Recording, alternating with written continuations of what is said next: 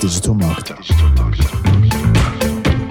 Today, it's Kathryn and Michael Redman. Hello and welcome to the Digital Marketer Podcast. I'm your host, Jenna Snavely, and today is part one of a special two-part series. I sat down with Kathryn and Michael Redman, founders of Half a Bubble Out, a full-service marketing agency, and talked to them about their framework for what they call the passion and provision business.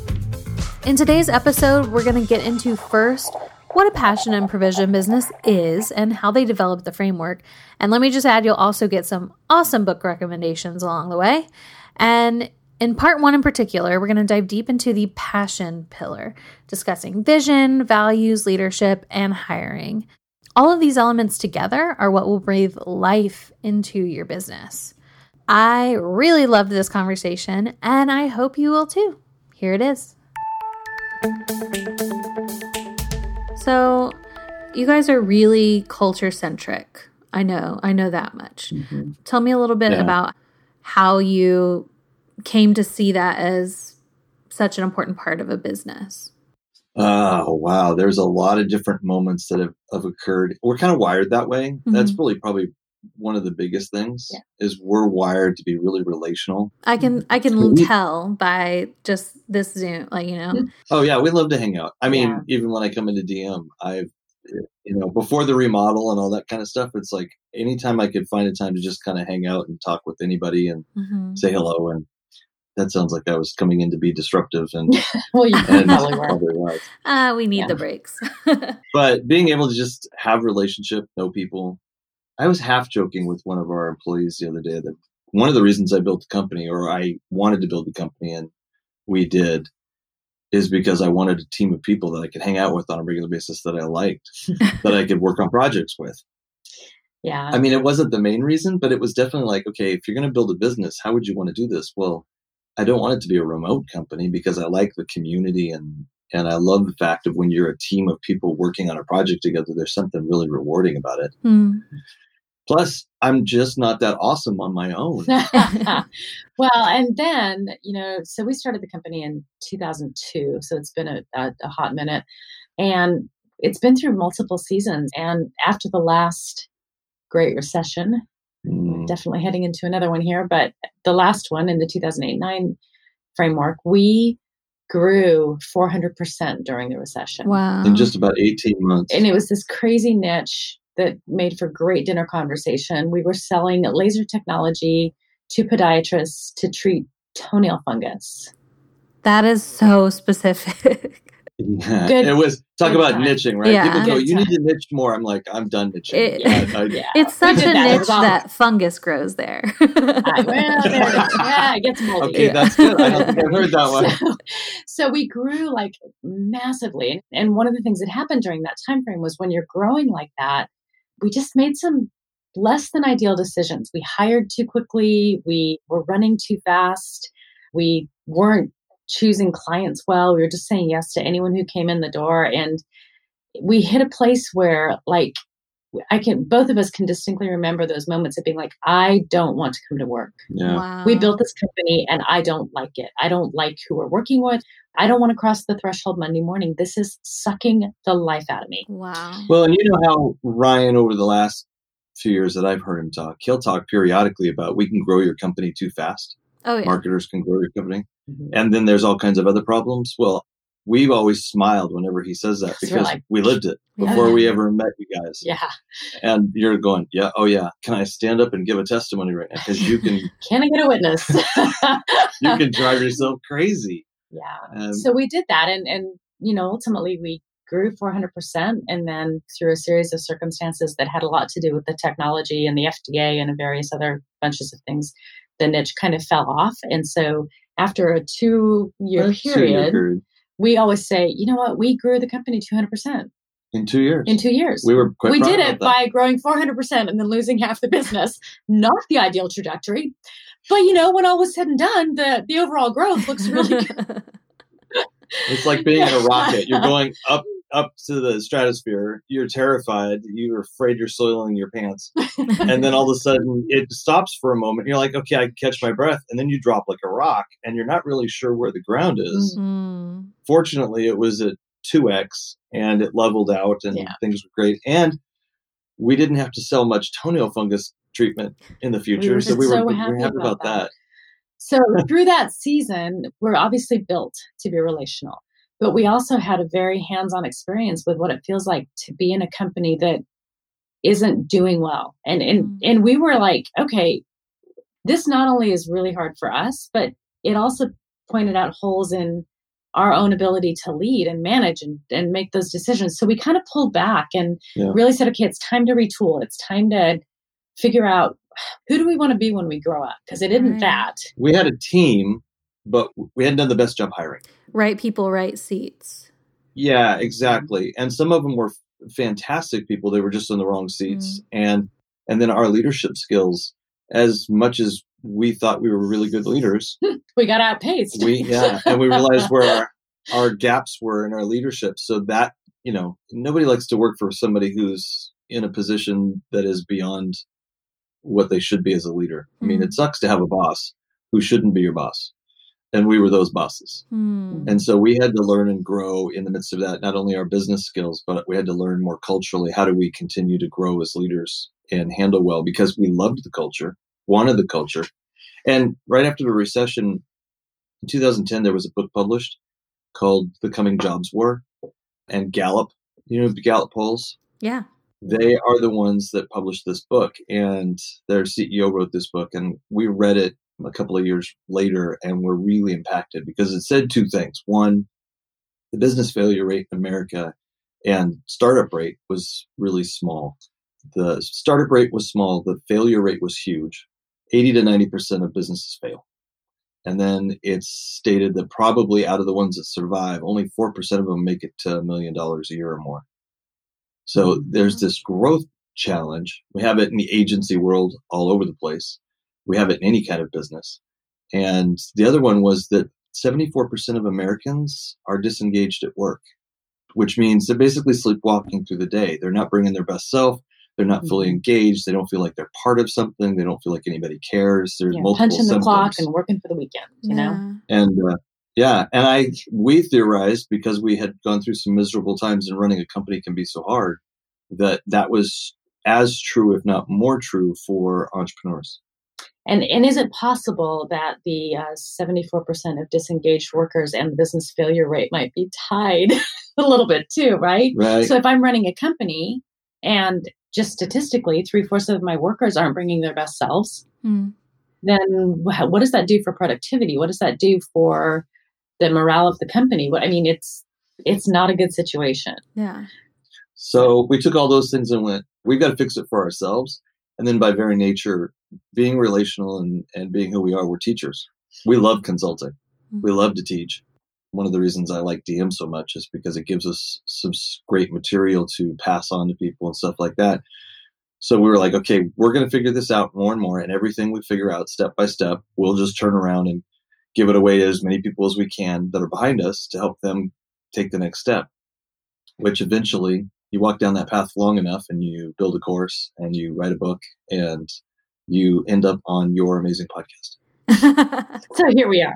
Well, let's talk about passion and provision, because I'm guessing everything kind of ties in together. Yeah. Right? Magically, somehow. There's a big picture where this all comes together. You are very astute. It was very astute, Jennifer, very astute. So passion and provision. Yeah. What do you want to know about passion? Well, first, I would say when I think of the words, I think of it as like a descriptor, an adjective for what a business could be, right? What is a passion and provision business? Okay, really simply, a passion provision business is a way of saying the company is financially successful and can meet all of its financial needs for today and help fund the growth for tomorrow. And that's provision. And the passion side is that it provides purpose and meaning. It's fulfilling to the leader and to everyone in the company. It's not just for the leader.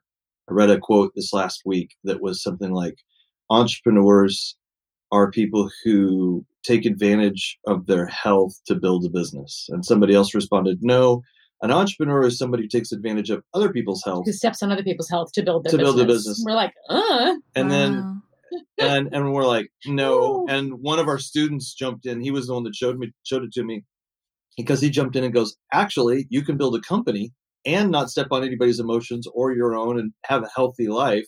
So the provision hashtag passion and provision. The provision side meets all your financial needs for growth and today's needs, which can suck a lot out of you. And it's like that. That's what we typically want in a successful company. But we forget about all the other things of actually having a life, being fulfilled, not going into burnout. There's 4 stages of burnout, and a huge amount of entrepreneurs trying to make the first one happen, the provision happen, end up in a place where they're tired, exhausted, and in at least stage 1, if not stage 2 of burnout. And they're like, why am I doing this? Michael Gerber, who wrote a book called E-Myth several years ago, he made this great quote in the middle of the book that just kind of arrested me probably 12 years ago when I was reading it. And it was this: most people that fail in business don't actually go bankrupt. They probably just get tired of treading water, and then they just close the doors. They're just finally exhausted. And they don't file bankruptcy, and they don't have all these debts everywhere and stuff like that. They just go, we're done. We're making it, but we're never getting ahead. It's killing us. It's sucking the life out of us. Yeah, I thought this would give me more freedom or whatever, this or that, especially entrepreneurs. I thought this would mean I could, work my own hours and choose my own path and have all this freedom. And they're realizing that they're working 12 hours a day. It's sucking the life out of them, and it's just not fulfilling. And the assumption is they just give up. That because of that happening for so many people, they go on their experience or somebody else's experience and they say it's not possible. Somebody's got to lose. There's really those statements, those quotes I was sharing is a win-lose situation. Somebody has to lose so somebody else can win. And, we talk about, and we give lip service in business and in the media about having a win-win or a triple win, but there's very few people who know how to do it. And there's a lot of people who aren't sure it can be done. And so passion and provision really is to say it can be done. There's a system. We figured out how to systematize what we've done, and then started testing it with people and go, these aren't unique to us. And just because of our personality, these are things that culture may look different in different companies. It may be if it's an introvert running it versus an extrovert running it, or it's a tech company and they build and manufacture software to machinery versus services.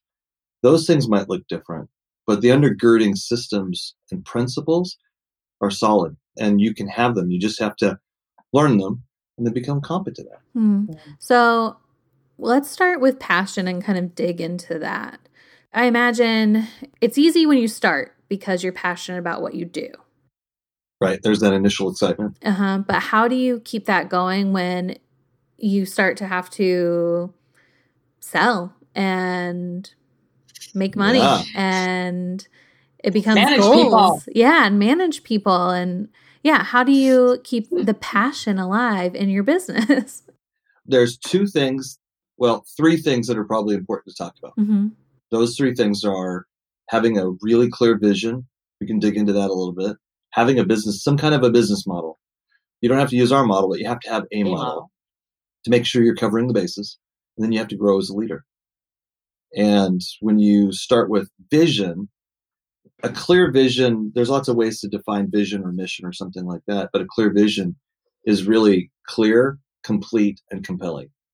So, and when we say complete, we use the model from Good to Great that is out there, and it's 4 different pieces to it.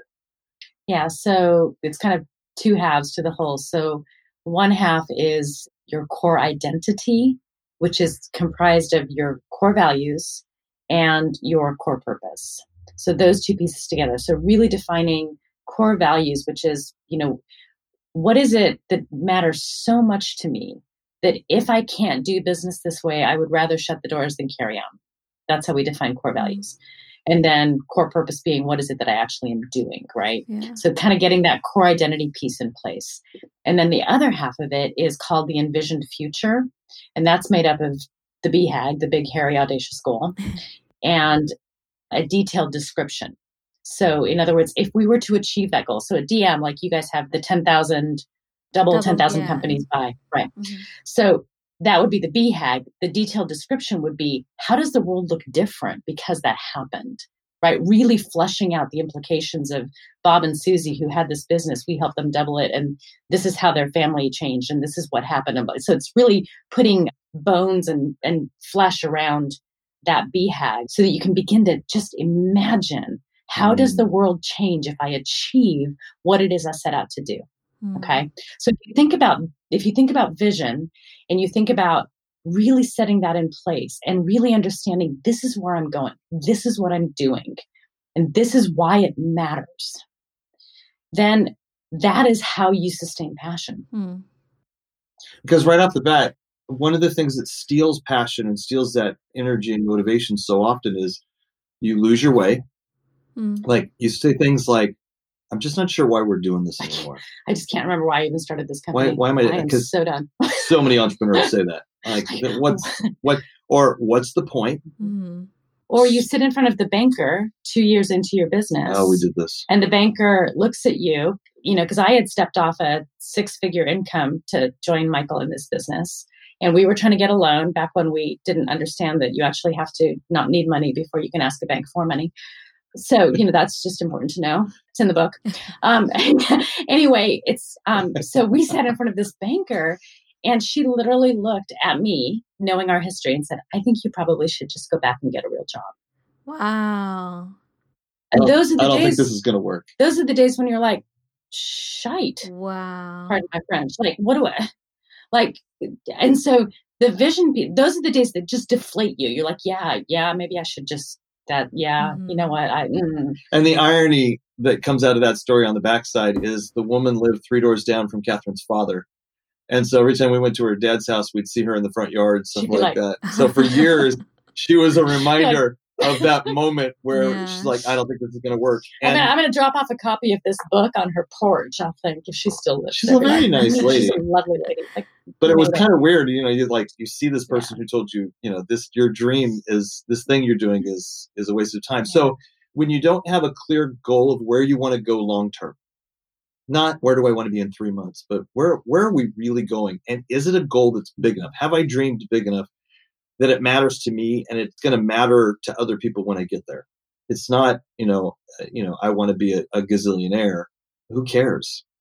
And quite frankly, you can make a lot of money and still be miserable and lose everything else.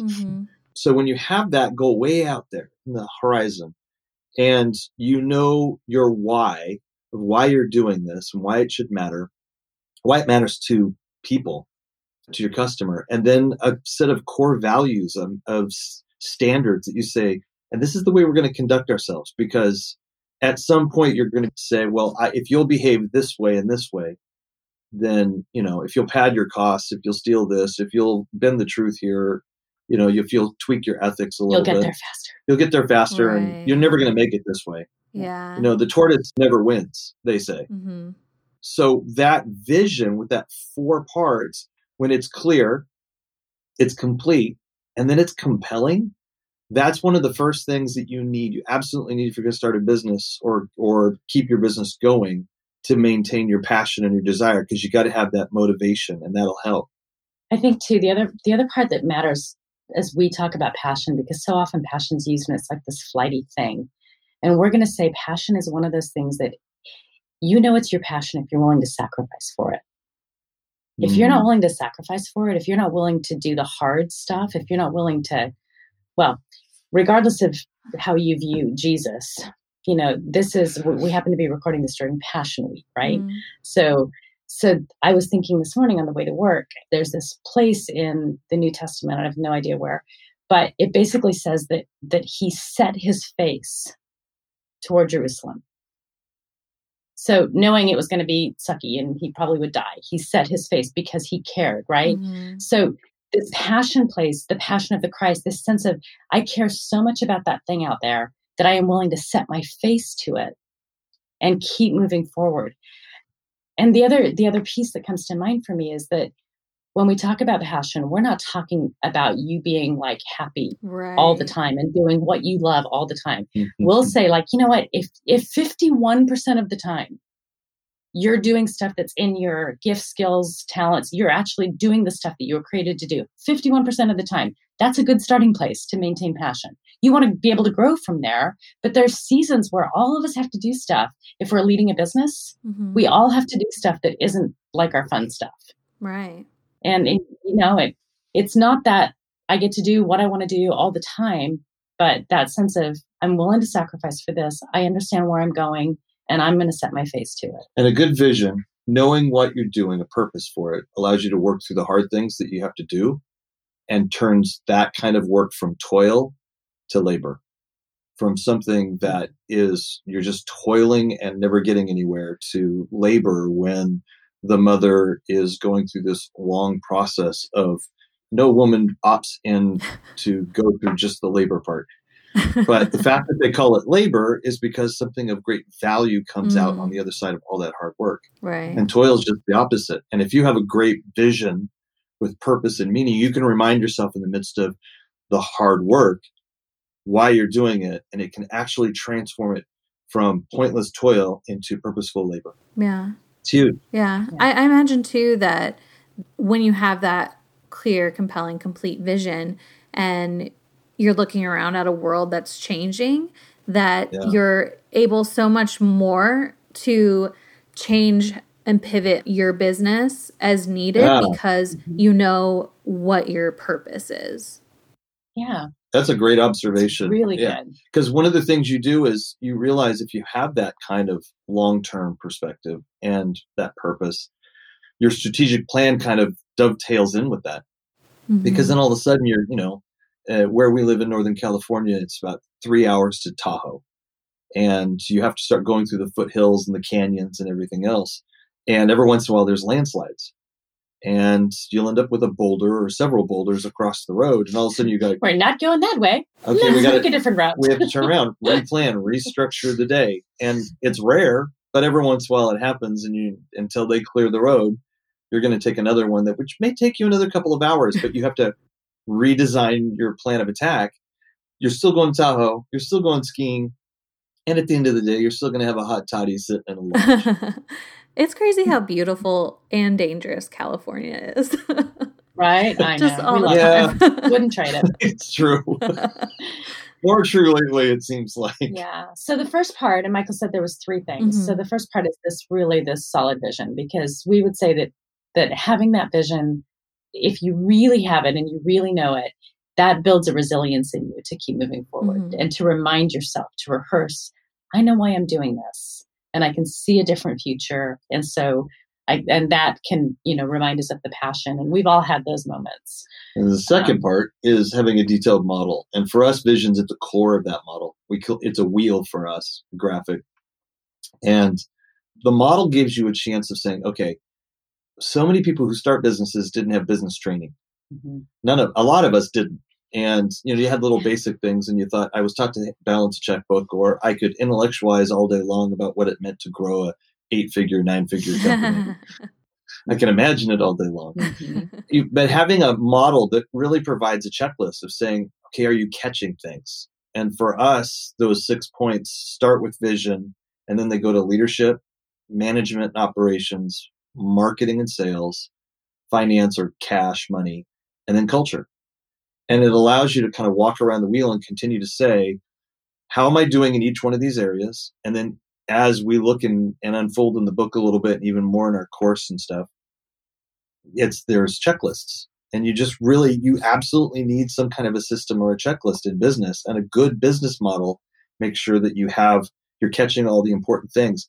Now, what's different about different business models, there's lots of different ones and there's lots of good ones, but not all the business models allow you to build a culture that's healthy. Not all of the business models believe or value a healthy culture or this idea of passion that we talk about. So you need a business model that does that. And that's one of the things we try to incorporate.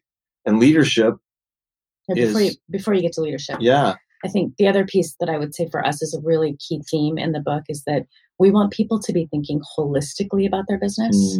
So oftentimes what ends up happening for leaders is that they can be reactive as they're building their business. And so they are looking for help, but the help they get is pretty siloed.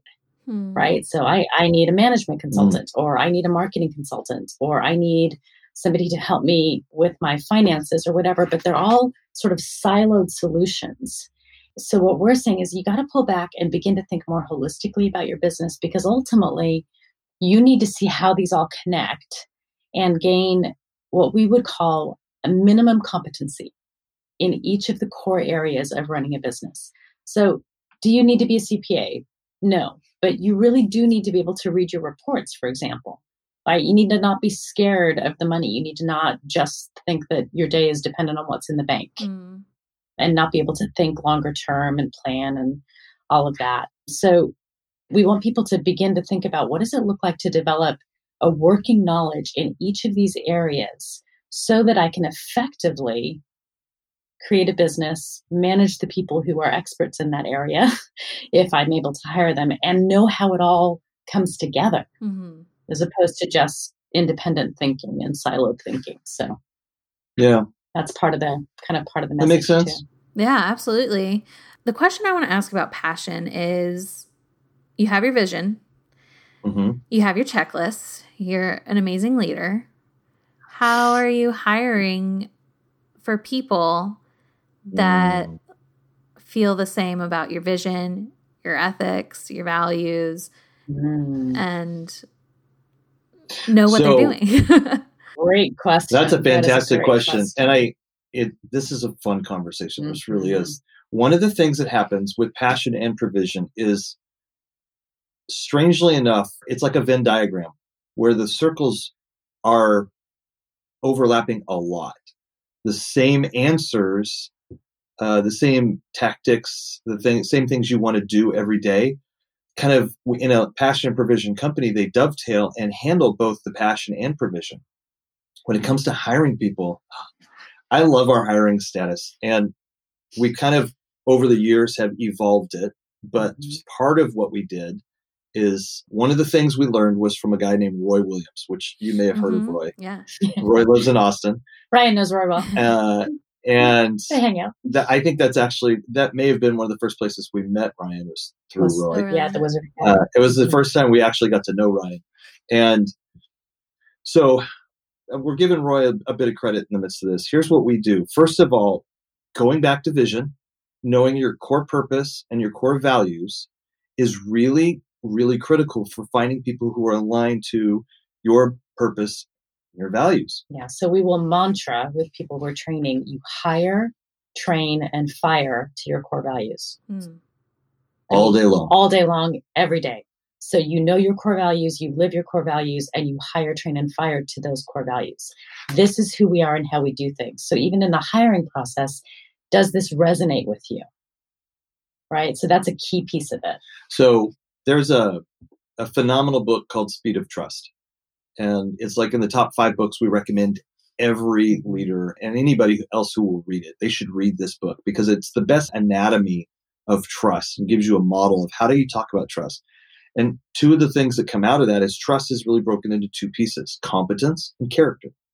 So your core purpose and your core values on the high level allow you to start finding people who are aligned to your core values, aligned, that are similar, and that you're going to, we're going to get along okay and everything else.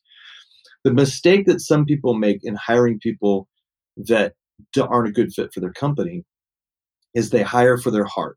They go, I like you. We all get along. Oh, you seem to value the same things I value, and that kind of stuff. Right. Now, that's great and that's important, but you also need to have a clarity on what it is you want them to do. Competence actually matters. Yeah, and there has to be a minimum competency in this core skills, which, what is it that we as leaders need to do? We need to understand, when we start to hire really well, what type of people do we want? What's the position we're hiring for? What are the core skills needed to do that job well? And then what are the core competencies and core skills needed to integrate with our what's the company? Character we need? And we need things like good communication. We need things like they're good writers, if they're going to be doing that, or if they're going to be running a podcast like you, they can talk and think on their feet, and they're good with people, and so on and so forth. And you can walk around your office looking at the different positions, realizing, well, That person's not exactly the best people person, but they don't need to be for their job. They need to be enough that they work with their team. They need to be enough that they're building in the community of the office, but they don't necessarily need to be a salesperson because they're never going to be forward focused in the company. Matter of fact, we all have a couple of people that we would never want to be forward focused in the company, but they're super valuable in the company. So when we do that, we immediately go real tactical. We write an ad that's becoming a little bit more common, we're seeing, but we've been doing it for several years, where it's a very long ad. And it describes more about who we are and the type of company we are first. And then we actually have a code word hidden in it. So you have to go 3/4 of the way down, find the password. And then when you initially apply, if it's not the subject line, and I was just noticing Dennis Yu was in the studio a couple of weeks ago. They teach this too. And it was funny when I first saw it because I was like, hey, somebody else does this. And it's really good because what you start doing is you start creating a tactical step of hiring people that's now you've identified what you want them to do, what their minimum competencies need to be. You're trying to figure out how do you assess those? How do you assess culture? But then we look at hiring in a couple of different ways. The first thing is our hiring process from the time you hear about us to the time you get an offer is usually somewhere around 5 to 7 steps. So that's critical because each step has its own purpose. And then from there, I don't consider the hiring process to end at the offer. So if you were to leave Digital Marketer and you were to come over to Half a Bubble Lounge. No, we're not recruiting her, Ryan. It's just a conversation. If it ever happens in the future, it was just a conversation today. And if you did that, then immediately what happens is we consider the whole first year of working at the company as part of the hiring process. It's a philosophical shift that's huge. But what it does is as long as we set expectations and we had a conversation with you, then what we're doing is we're saying our job is to, first of all, to take care of this company. Second, we need team members. And then third, we want to make sure that it's a passion and provision experience for us and continue to stay for the rest of our employees. So we protect the company and for you because you deserve that. So this needs to be a good fit for everybody. And part of that hiring process goes, okay, we did our best, but I don't want to order a mail order bride or groom. Yeah. So how do you date? What does that look like? Well, in today's world, you have to pay people when they're working. Those expectations, it's the law, everything else, it's fair. So we consider that first year a dating process, 3 months, 6 months, 12 months. If you get past 12 months and you believe that this is a good fit for you and we believe you're a good fit for us, then it's fantastic. But if it's not, the goal was for all of us to figure out. And for us, the goal is to be to a place where it makes sense for all of us that you shouldn't go forward. So we haven't had to fire anybody in years. Because we have had someone come and work like for 6 weeks and us go, yeah, this doesn't feel like a good fit on either side, does it? No. Wow. What a great breakup. Oh, yeah. Yeah. But, we love it. Because the interesting part is it is not always easy to figure out in the hiring process if this person is going to be on a day-to-day basis, the way they're going to present, when they're putting their best foot forward all the time. So that does help because the last thing a team needs, and if it's a small team, it's even more critical, is to have someone join the team who is a little toxic. Like that can just wreck the morale and the culture. Yeah. So we're really protective about that. The other mistake I think people make, not just hiring, I really like this person, so I'll bring them on. The other thing they do is they just hire for competence and they don't care about their character. And then you have the genius who's a jerk, right? Right. One of the things that's in your guys' We Believe video is, the whole thing about like, it's not okay to be an Yeah. And if you're being an we're going to tell you you're being an okay, so I love that because we don't want to hire people like that. We don't want clients like that, but we don't want to hire people like that. And we want to protect our people. We have a client who they have almost 200 employees, phenomenal folks. We've been with them for 14 years and we love them. They just hired a director level position recently. And It was like, and they have a whole HR department and everything else. So they have all these extra layers and steps and stuff. And we meet with the CEO regularly, and he's a friend of ours. So we get those conversations behind the closed door. And within about 4 months, the first time we met him, we're like, why is he on the team? Oh, he's got all this experience. I don't care if he's got all this experience. Like, he does not fit your culture. He doesn't fit your culture. Well, there's something very wrong. Within about 4 or 5 months, they finally let him go. Wow. The CEO asked his HR department, how did he get past you? What happened? Because while he was a nice guy and while he had a lot of experience in this particular area, he didn't, over and over, it was said he didn't fit the culture. And so, I think 2 lessons happened there. One, how important and critical it is to try and hire for that, but everybody makes mistakes. Mm-hmm. So that's why having this system on the backside where the hiring process, I think philosophically, doesn't end at the offer. The offer is only a part way through, because the rest of it is figuring out in real life scenario. And if everybody's honest about it, we all know that we're not sure. When I remember, it's been a long time since I had a new job, but when I took a new job, am I really going to like these people? Is it really going to be a good fit? Right. Yeah. And when we have clients, it's the same thing. Is this client interviewed really well for us when they asked us to take them on and beg them, but are they really going to be nice people, or are they going to be weirdos that are going to be a problem later? Well, and for leaders, Jenna, I think part of what's hard is hiring's hard. And so I think sometimes we want to, short circuit it or do it faster. Yeah. Get a warm body in the chair. And I think when we're talking about protecting your passion, and we're talking about you still loving where you work and having a great culture and stuff, it is a critical piece of the puzzle, and you just can't rush it. You can't just get a warm body in the seat. It's just dangerous to do that. So really hiring well. And again, going back to the story we told earlier, we know what it's like when you don't. Yeah. And it's not even necessarily their fault. It's just like they are not a good fit. They're not people I can lead well. Our personalities aren't actually meshing, and they need far more structure than I am equipped to give them, or whatever it is. Right? It's just not fun when you hire the wrong people. So. Well, the one thing we love to do, we love coming from a mentoring perspective. I mean, we love to mentor.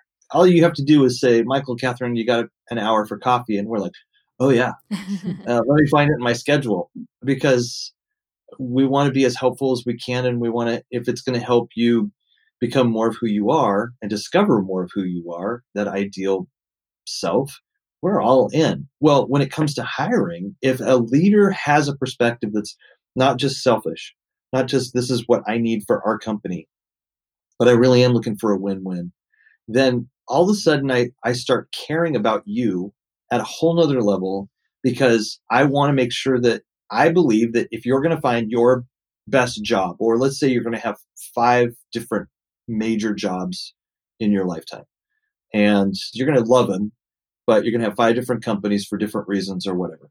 I want each one of those experiences to use your gifts, your talents, your skills. I want you to feel like you have purpose and meaning in the job, that you're valued. And I want you to be pushed to grow and to become a better individual and have opportunities to pick up new skills, so that the next time you go to the next opportunity, things change in life. And quite frankly, a lot of changes happen that we don't have any control over. And so I want to set you up for success the next time around. So if I'm looking for that and I hire you and you are not a good fit for my company, I am actually doing you a disservice. I'm not helping you find that. I'm not helping you find a passion or provision job. I'm not helping you find that place where you're so engaged that you bring 95% of yourself to the game every day, and you're a delight to be around, and you go home thrilled, and you can talk to your boyfriend and tell him you love your job.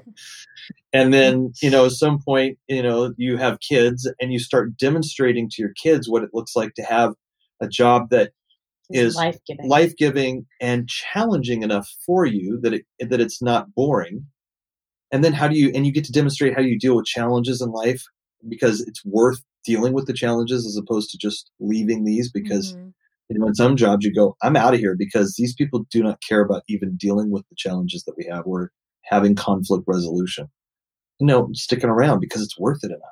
All of a sudden, what does that do for you and your relationship and your kids? Right. and everything else. And then, I'm like, we need more great workers with great work ethics and skills. Hmm.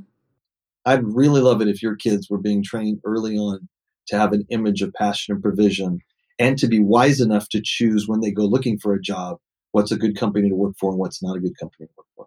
Yeah. And so we win, we all win. I want to do that for you. And then if it gets to the place where, you have to leave town and you need another job and we're not going to do remote, or our company, comes to an end, or there's no opportunity to move up or whatever, good stuff. We all sit down and you say, it's time for me to leave. And we all cry. Oh. Yeah. And we say that because I've got a list of at least 5 or 6 people in the last 6 years, 7 years, that those situations have come, great opportunities have come along, and they sit in our office and they cry saying, I have this great opportunity. I want to take it, but I don't want to leave here, but I want to take it. And these people are still our friends. And by the way, 5 or 6 we're not a company of 200. So that's not a bad ratio for us. That's like, we have 7 employees at any given time at the minute. So Yeah. 5 or 6 of less. That's our entire turnover rate. And our people stick around a long time. Our longest employee has been here 8 years. Wow. For us, 9 years, Yeah. 7 years, the next one. And, the only ones that have been here under 3 years are the ones that were hired within the last 3 years. So it's kind of neat, but that's how we went to go back to that first part of how do you keep passion, especially engaged in the company when employees are so important? And then how do you hire for that? That's that kind of ecosystem of the hiring process. When you look at it from a holistic perspective of the different things that need to happen, and you don't rush it to put a warm body in a seat. And you think about it from the whole perspective of how that could impact the entire company. And then you think about it over the lifespan of the employment of that employee.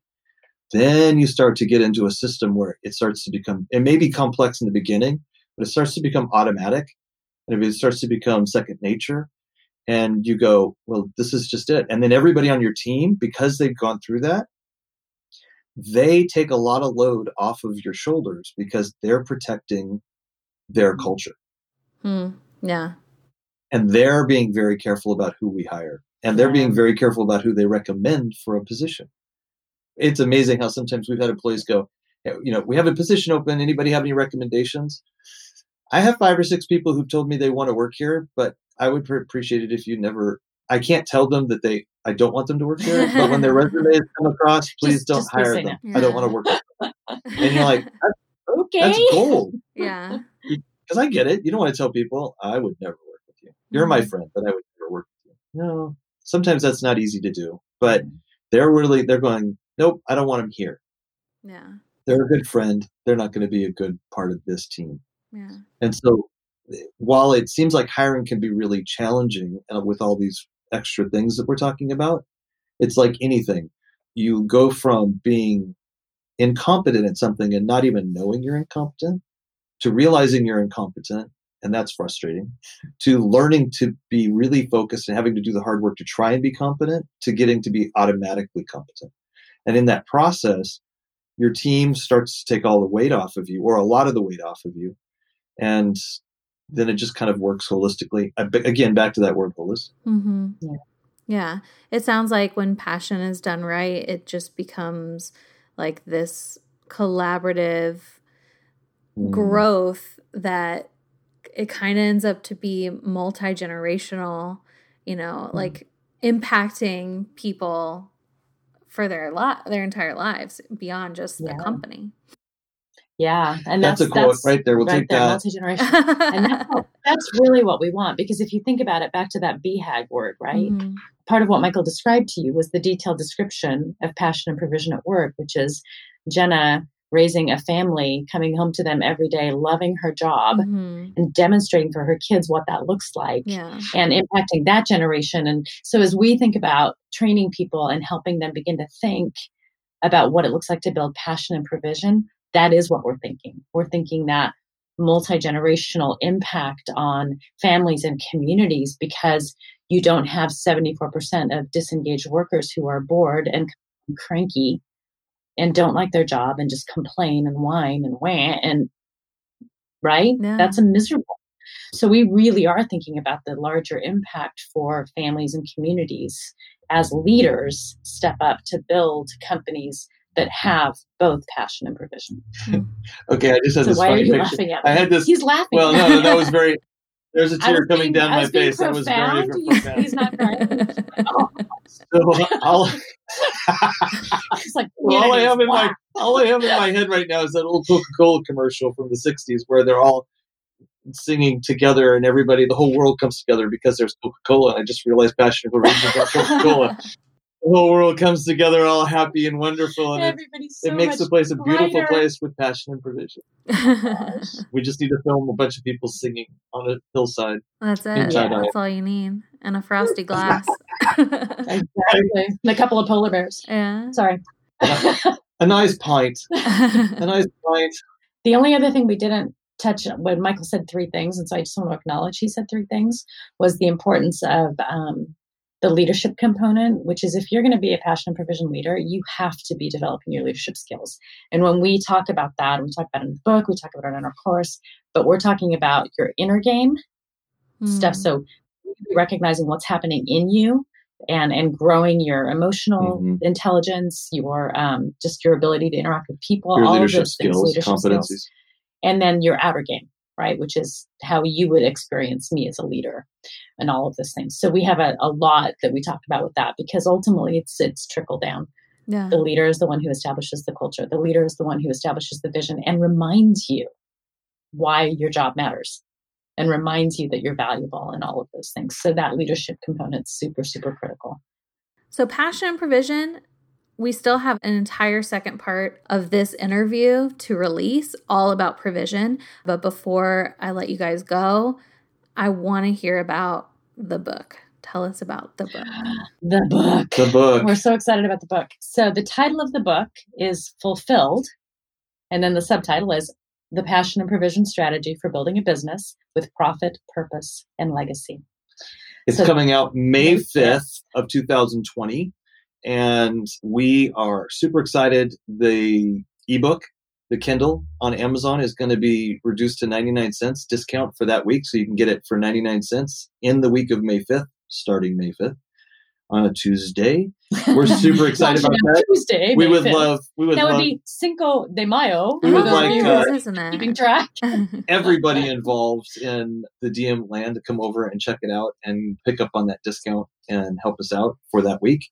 And then just dive in, and it's going to be really fun. It's our first book ever. We worked really hard on it, got a lot of help. It is a collaborative work in itself. We are just so excited. It's like, this is finally something that for us to be able to take this book, it's probably a 10-year journey with mentors saying, you need to start writing this down and thinking about writing a book.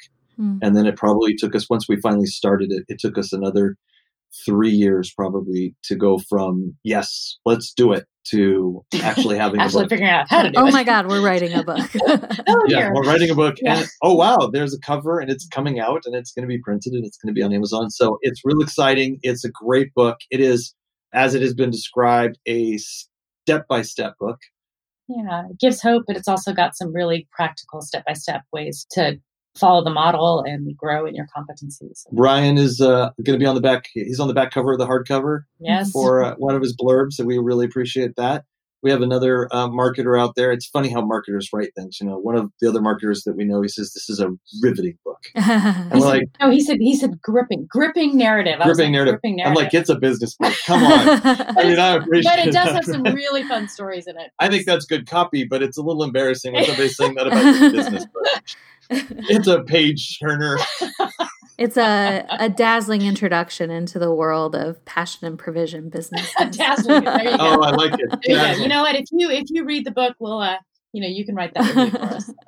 A dazzling introduction. So that's the book, and we're excited to have that come out May 5th, and for everybody to rush over to Amazon.com and get it, and then to come back for the second part so we can talk about provision. Yeah. Well, thank you guys so really much for your time today. Yeah, I learned so much, and it was also just fun to talk to you. It was fun to talk to you too. So anytime I can talk to a Jenna Kathryn is a good day. Aw, yeah. And to everyone listening out there, it means so much to have a little bit of your day each week. Thank you so much for being here, and we'll see you same time, same place next week for part 2, Provision. Bye.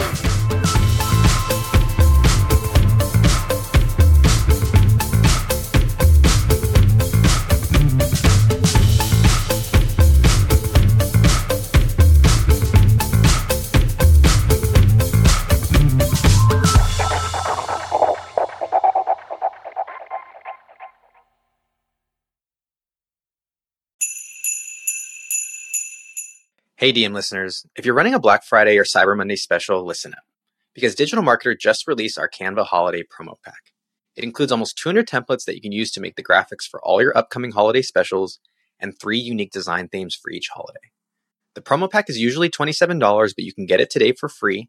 Check the show notes for the link to download, or you can go directly to digitalmarketer.com/LP/holiday templates. That's digitalmarketer.com/LP/holiday templates.